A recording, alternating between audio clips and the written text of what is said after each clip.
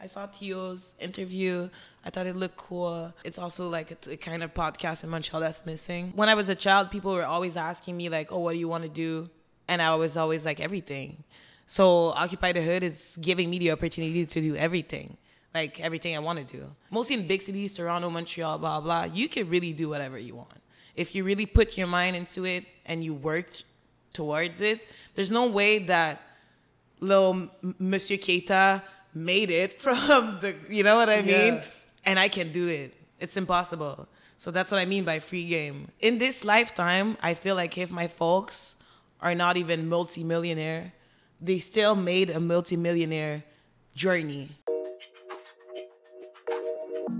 Hello and welcome to all the beautiful podcast listeners. My name is Sime like time. I'm a young creative entrepreneur who somehow manages to have conversations with everyone's favorite creatives. Therefore, I thought, why not record these conversations and turn it into a podcast? So just like me, you can listen to these conversations while working on your own creative project. Today we get to listen to Mansa, who is everyone's favorite DJ for 8 years and running, who also runs a non-profit called Occupy the Hood. She uses the power of music and arts to host charitable events that benefit communities in need. During this conversation, Mansa talked about what makes a great DJ set, the valuable lessons Mansa has learned from her work with Occupy the Hood, and the advice she has for female creatives and DJs who are just starting out. If you prefer a visual experience, you can head over to YouTube and watch the podcast. Now let's jump into this beautiful conversation with Mansa. Mansa in the house once again. What's up? Can we sort of talk about what makes a great DJ set? I like to break people. I think it's fun when I do go to a party and I listen to things that I didn't know that I wanted to hear, and that I discover a whole new universe and like sounds and genres. I think the aspect to show that you are curious to share something unusual with people, that makes a good DJ set for me. Definitely my favorite DJs are the ones that have a great technique. I don't like too much of a technique. I like to hear the human side of a DJ set. I feel like that's nice to hear something not necessarily super well, I don't know how to say it, like transition and everything. I really want to see the human side. So and also, I like a DJ set that goes from a slow BPM to a high BPM. I like to be, I like a DJ set that is like exhilarating. Exhilarating? Yeah, exactly. Okay. The idea, and you're just like, it's just like, oh my God, like kind of wow. like a fucking epiphany. Like, what the fuck? This was so good, right? So, yeah, I think the surprise, the element of surprise, the technique, and the culminating energy makes a good DJ set.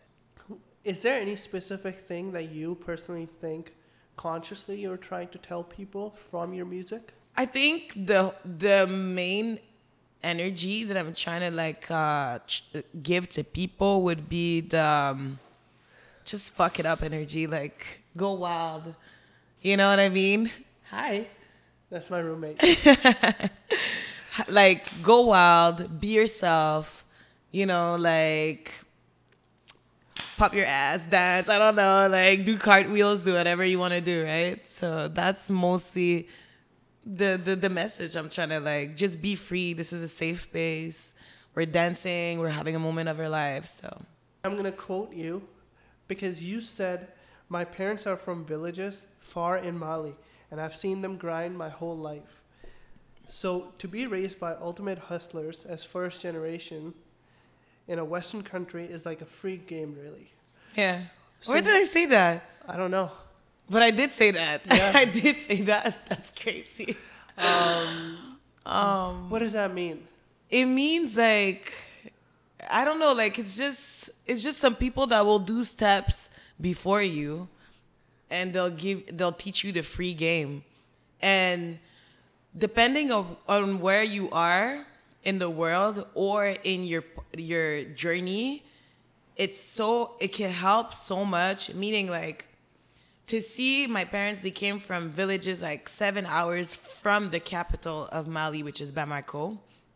And we're the first generation. So they came here and we grew up in Montreal, Côte des Neiges, and then moved outside in the suburbs. They got a house type of shit. And like, you just see how I went to their village. So to see where they're from to where they are, it's like, it's like crazy, you know? So me that is born here, that have all the privileges in the world, even if I don't have all the privileges in the world, I still have a lot of privilege. So to me, to say that it's free game, it's because it's so easy. Now it's just so easy, but you just have to make the right moves and really take advantage of what you're being offered, right? By this life. So that's what I was saying, like here in Canada, mostly in big cities, Toronto, Montreal, blah, blah, you can really do whatever you want. If you really put your mind into it and you worked towards it, there's no way that little Monsieur Keita made it from the, you know what I mean? Yeah. And I can do it. It's impossible. So that's what I mean by free game. It's like, it's not even a free game. Like you need to tell me something. It's things you see and you're like, it's motivating. It's just inspiring, right? Right, consciously and subconsciously, you're getting motivated by your parents. Exactly. And I'm motivated as a first generation to do better. Because that's not even like, in this lifetime, I feel like if my folks are not even multimillionaire, they still made a multimillionaire journey, right? Interesting. I didn't have to do the journey to come here, but I can make the million. Because I didn't have to do all they had to do. They have one life in 40 years. They could probably have been millionaires, you know what I mean? Multimillionaires. But the journey is, let's say 80% of the people couldn't do that journey. Mm-hmm. A lot of people would have stayed there or even made it from the village to like decent, wealthy, correct in the capital of Mali. Not all the way to Canada. Is there one thing or one event that your parents have told you that occurred in their life which really motivates you? My parents really taught me how to be this really fighting person, like not in a bad way, right, but like yeah. just fight through all storms that comes to you. Like they've always showed me what is resilience. It's really more of a general like vibe that they have. Like they're really, really powerful people in their mentally, and they're Muslim too, and they're really, really on their deen, and they pray a lot, and they're really, really believers. But like, you know, they're not like, I don't know, like their deen and everything and how they move really made me understand what it's like to be motivated and to be focused on something, because everything you want, you can get it, right? So it's really how I move, and that's why I'm saying ultimate hustlers, because I personally think with my personality and that with all the humbleness and, you know, vulnerability, if I was in the position, I probably wouldn't be in Canada. You know what I mean? Yeah. Yeah, honestly speaking, I'm a first-gen immigrant too. And where are you from? From Pakistan. Okay, yeah. Yeah. And honestly speaking, when I think about what my parents did, moved and changed, like my parents had everything in Pakistan. They sold everything, came to Canada, started a new business, gave us everything that we have. I personally don't think we, or me specifically, can do that. Right. And but the question that I'm trying to get towards is like, why do you think the previous generation was able to make so many sacrifices, whereas us, I guess I'm generalizing. Why do you think we are not? Why we don't think that we're capable? I feel like it's more of a question of distractions also. Like, we have so many, like, since I am born in 1996, so all my life I grew up with the appearance of internet, and then other things that distract us, you know, and then we get into pop culture, we get into anything, we get like kind of hypnotized by stuff that distracts us really from a goal. And whereas when you come from a village and you have no distraction, you have no TV, you have no electricity, you have to go get your water every morning, do your prayers, have 10 brothers and sisters that you need to feed, you need to kill an animal with your own hands. You know what I mean? It's more, this is life, this is survival. And it helps you more to see you know that somewhere in France, in Canada, blah, blah, you will get the life, you would get but every step you have to take is clearer. While here, I know that if I want to get, let's say, next year at the Grammys, I have to put in work, I have to go to the studio, I have to wake up, have a good hygiene, not drink too much, not party too much. But then there's distraction. Mm-hmm. There's too much distraction. I can do it if I'm really a disciplined person, but with the struggle comes discipline, because you don't want to stay in struggle. And you see it clearly in your head and you know exactly what you have to do. But here we're so privileged. So, you know what I mean? It's like a different mentality. Like, it's easy to get unfocused here. And that's why I feel like if I was in that generation, I could probably do it. But then I feel like my person also comes from the inspiration of them and everything that came. So that's why I'm like, with the generation we're in right now, and with let's say if I was the same person now without the mentoring of my parents, I would probably have stayed there, because I would be distracted and lazy and no real models that showed me how to do it at first, right? I think you brought up a really good point about distractions and the focus. I think I keep saying we lack focus. By that, what I mean is, it's just from my experience. Love my friends, love the people around me, but I think the people that are in similar age, we have this, like, we cannot really focus for too long. We get distracted really easily. Do you think, and honestly speaking, I feel like if we didn't have the distractions and we were not able to, and we were able to focus really fast without those distractions or for long, we would be able to make those sacrifices and the changes that our parents did. Do you think distractions is our fault? I think it's a mix of like society and also like victimization.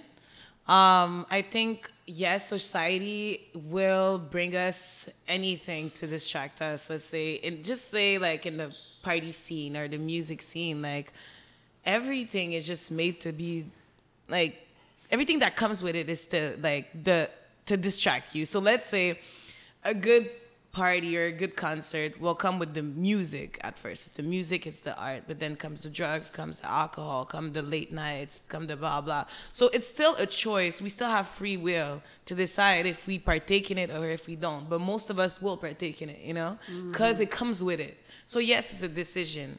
It's a decision, and it's our fault in our way. You get to decide if you want to be disciplined, but then think of all your friends that are really disciplined or really like, nah, man, I can't do this. Tomorrow I have blah, blah. Yeah, of course, you're like, well, you're missing out. But then sometimes I kind of wish I was like them, you know, because I would get so many shit done. But then you have to be kind of like disciplined mentally. And that's everybody's like free will to do so, you know? So yeah, I kind of feel like it's my fault when I decide to party until 6 a.m. when I know that I have a shoot at 3 p.m., you know?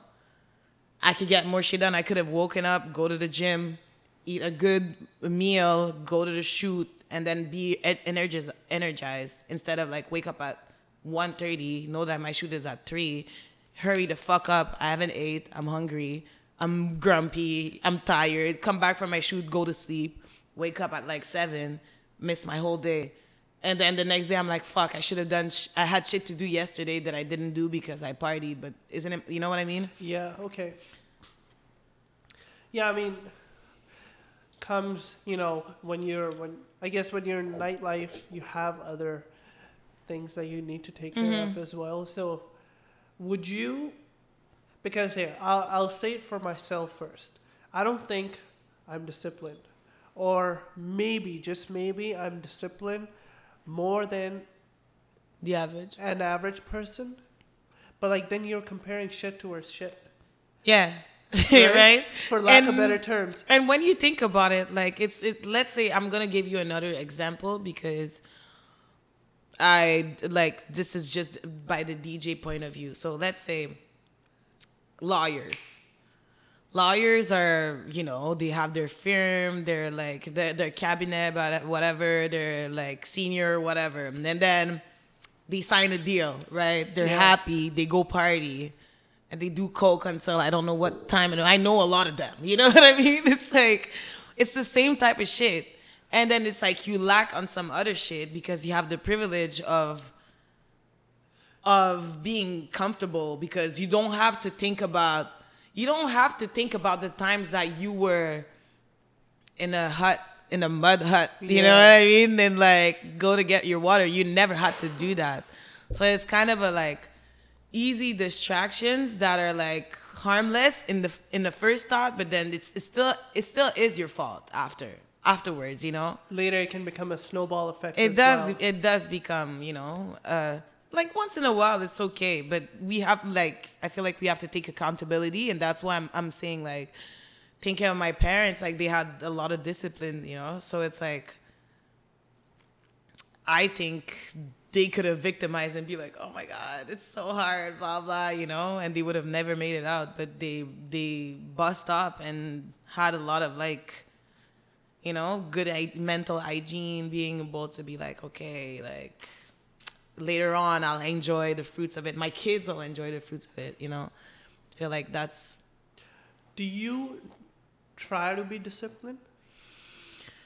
It comes honestly easily when I know that something is a big deal. But I'm really a type of person that's like, I'll sleep the extra 15 minutes. I do not give a fuck. Like knowing damn well, like when you snooze, that's like the worst thing you can do. And then, but listen, one thing with me is that I'll sleep the extra 15 minutes. But let's say I have a rendezvous at like 2 p.m. Okay, and I know that I need an hour to get ready, so I'll be up by 12 for sure. But I'll sleep the extra hour, so I'll stay in bed. It's just in the hour that I need to get ready, as more as I take time, I just see the way I want it to be dressed get less bad, you know what I mean? It's like, okay, no, now I can't do the makeup. Okay, now I can't do my hair like that. Okay, now I don't have time. I'm like, okay, now I have to go regular. It's just that. It's really a matter of that, but I'll always be leaving. I always, time it so I'm at least on time a little bit, but it's really about the leisure, not leisure, but really about the I don't know how to say it, like when you're just like, ugh. Yeah, you kind of, I think. Kind of push things. Yeah. Yeah, procrastinate. Yeah, but I am disciplined when I need to be, like. Right. Yeah. With your shoots or with your NGO and all that kind of stuff. Like whenever someone else's depends on me, I have to be disciplined. If nobody else depends on me and it's on me, like I'm the sole like victim, the sole perpetrator. So it's like I have to take accountability on against me. So it's like it's not a problem. But whenever it involves other people, that's where I'm more like, okay, yeah, like. It's one thing to fuck up shit for you, but not for others. Yeah, no, I get that. Would you... Okay, so let's kind of talk about Occupy the Hood, right? It's your NGO. More specifically, it's based on community work, right? So what is the impact that it has had on you? I think growing up, I was really solo child. Like all my family could say that I was really like a child that was always alone, and like even like in friend groups I was always like, kind of isolated person. Even in my everyday life too, I'm kind of an isolated person. But having Occupy the Hood helped me understand a lot of different people, different journeys, made me understand what is a sense of community, to know that you have people behind you that will help you, that will be there for you in other ways, no matter what, So that helped me with that, like knowing that you have a like second family, a second home, a second, tribe. Yeah, how do you go from being that alone kid or an introverted kid to this, my assumption, extrovert who has an NGO, who is a DJ?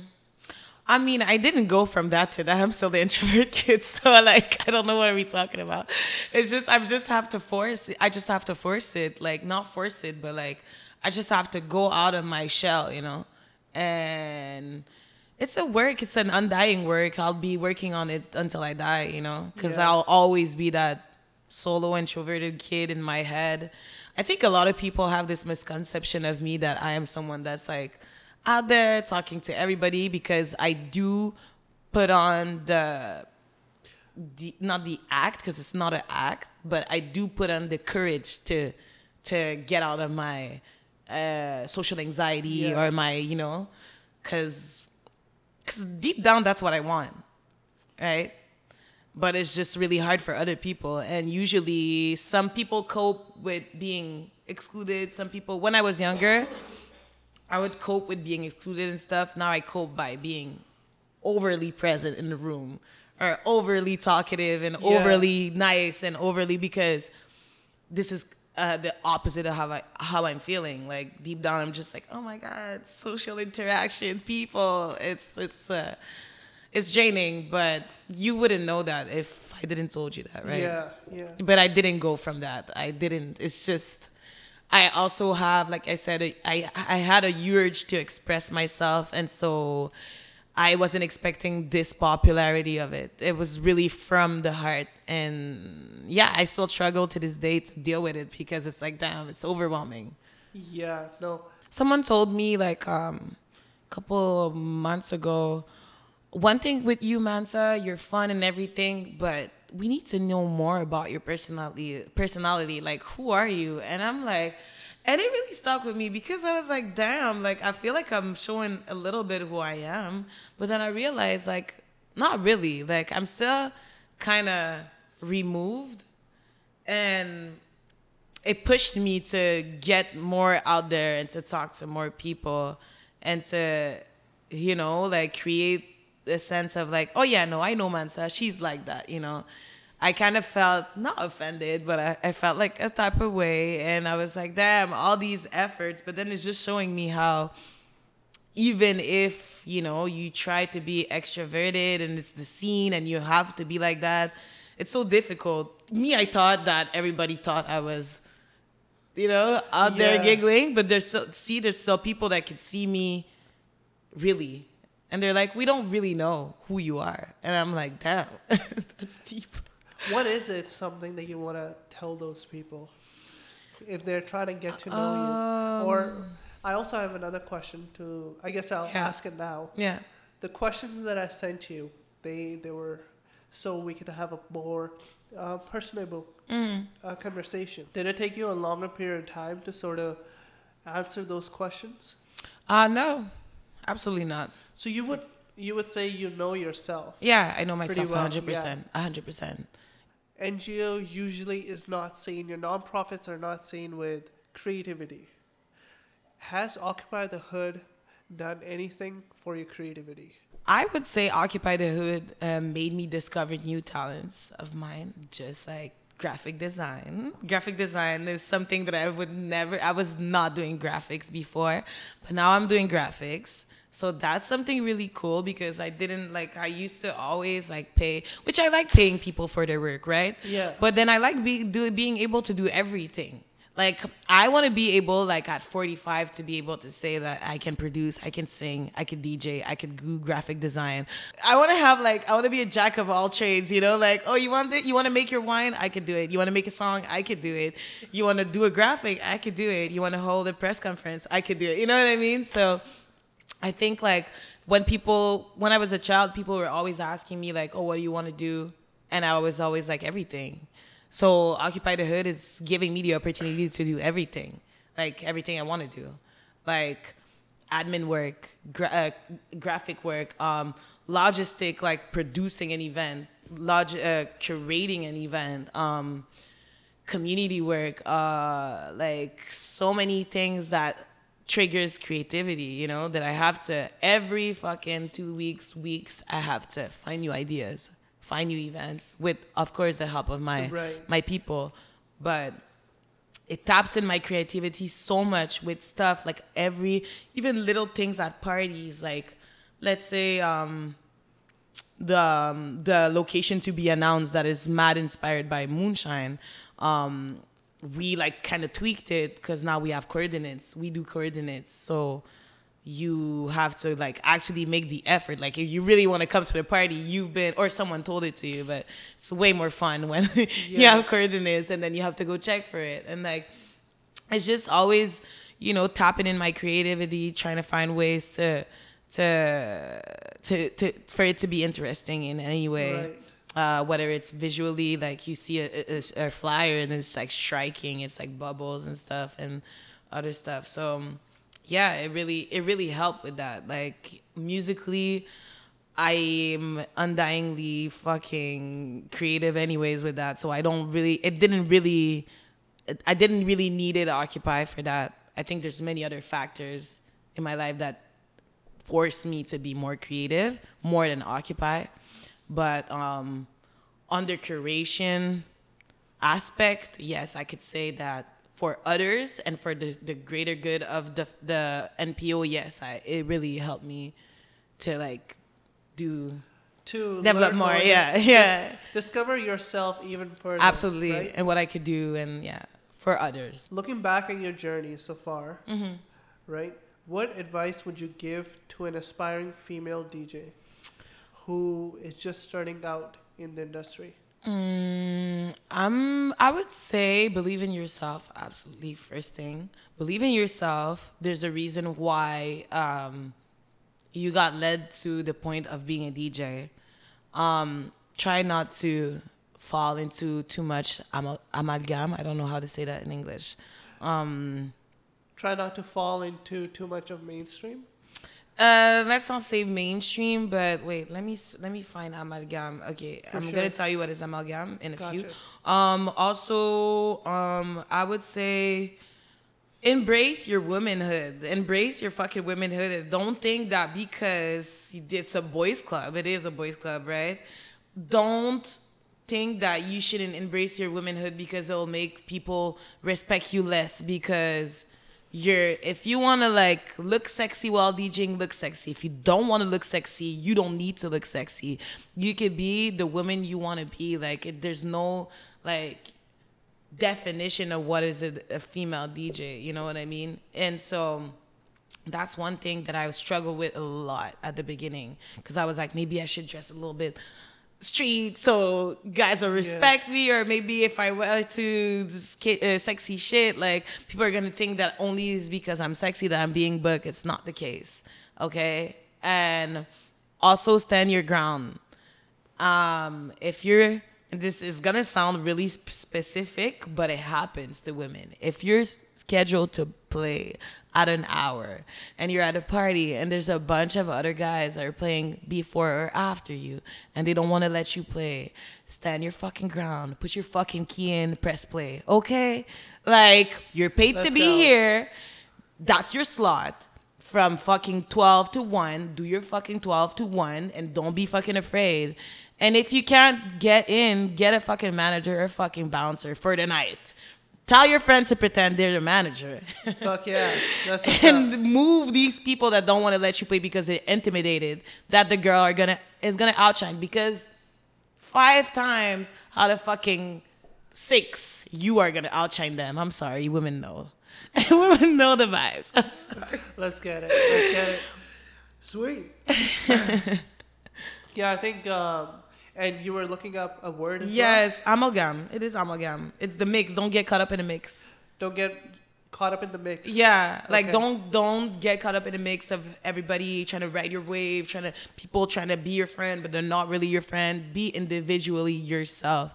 I feel like that's what's driving me the most, being individually myself. Like, if I was diminishing myself or watering myself down with other people, which community is important, but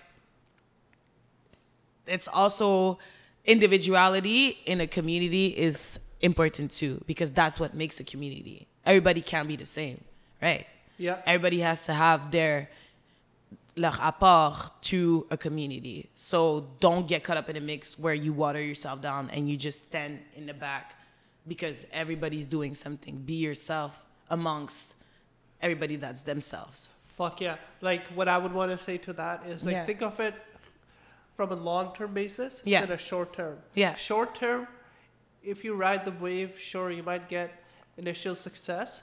But, like, in the long term, you're just going to get washed out. Whether Absolutely. you're a man, female, whoever you are, right? So, I think we can sort of cut it here. Yeah. And, obviously, this took couple tries. We ended up breaking a coffee table, a light, most of me. We had to change the setup, but I'm extremely happy that you came. Me too. You Thank you so much for inviting me. It's great. No, honestly. So Mansa, what are some of the easiest ways if other creatives want to get in touch with you and start a conversation? On my Instagram, I'm responsive, honestly, kind of like, honestly, DM me, as long as you don't DM me on some bullshit, I kind of answer to everybody. In contact with Occupy the Hood, they can reach me at mansa@occupythehood.ca. And yeah, that's pretty much it. Anybody else that I should have a conversation with? Like I said, I already told you Kofi's Yes, World. sir. Yes, Kofi's World is so interesting. I think he would be nice to have a conversation with. I gotta say 2 people. I think Isa Nono would be really fun to have a conversation with because, Noel. Noel is fun. I think you could have a great conversation with him. I think someone with who you can have a really nice conversation to would be Hervé from Moonshine Collective. She started Moonshine? He started Moonshine. Oh, he started Moonshine. Hervé. Yeah, I think Hervé would be interesting. I would love that. Yeah. He is an inspiration for me a lot. He knows that everything he does is really cool in Montreal, honestly, and even abroad. They brought me on tour this winter. Fuck yeah. Yeah, it was such a fucking grateful moment for me. But just in general, like his experience is like out of this uncanny. world. Like, it's crazy. Like he has, I'm pretty sure he has a lot of shit to say. And also a last person, and I'm doing nepotism right now. But my brother too, who is currently a jazz player. He plays trombone, but he also curates a festival de jazz. Oh, wow. Yeah. So I saw him his whole life work his ass off from being in quartets, traveling, doing, tours with the jazz bands and everything, to just now creating one of the biggest festivals in Montreal. Not creating, but curating one of the biggest festivals in Montreal and doing it fucking well, because the lineup this year is crazy. There's actually Thundercat for free tonight. Oh, so, wow. Yeah, at the main stage. So, yeah. Putting out there, my brother, fucking the shit, the real symbol, you know what it is. You know what it is. Let's get it. Hell yeah. I'll cut it right here. Thank you once again. Perfect. Thank you.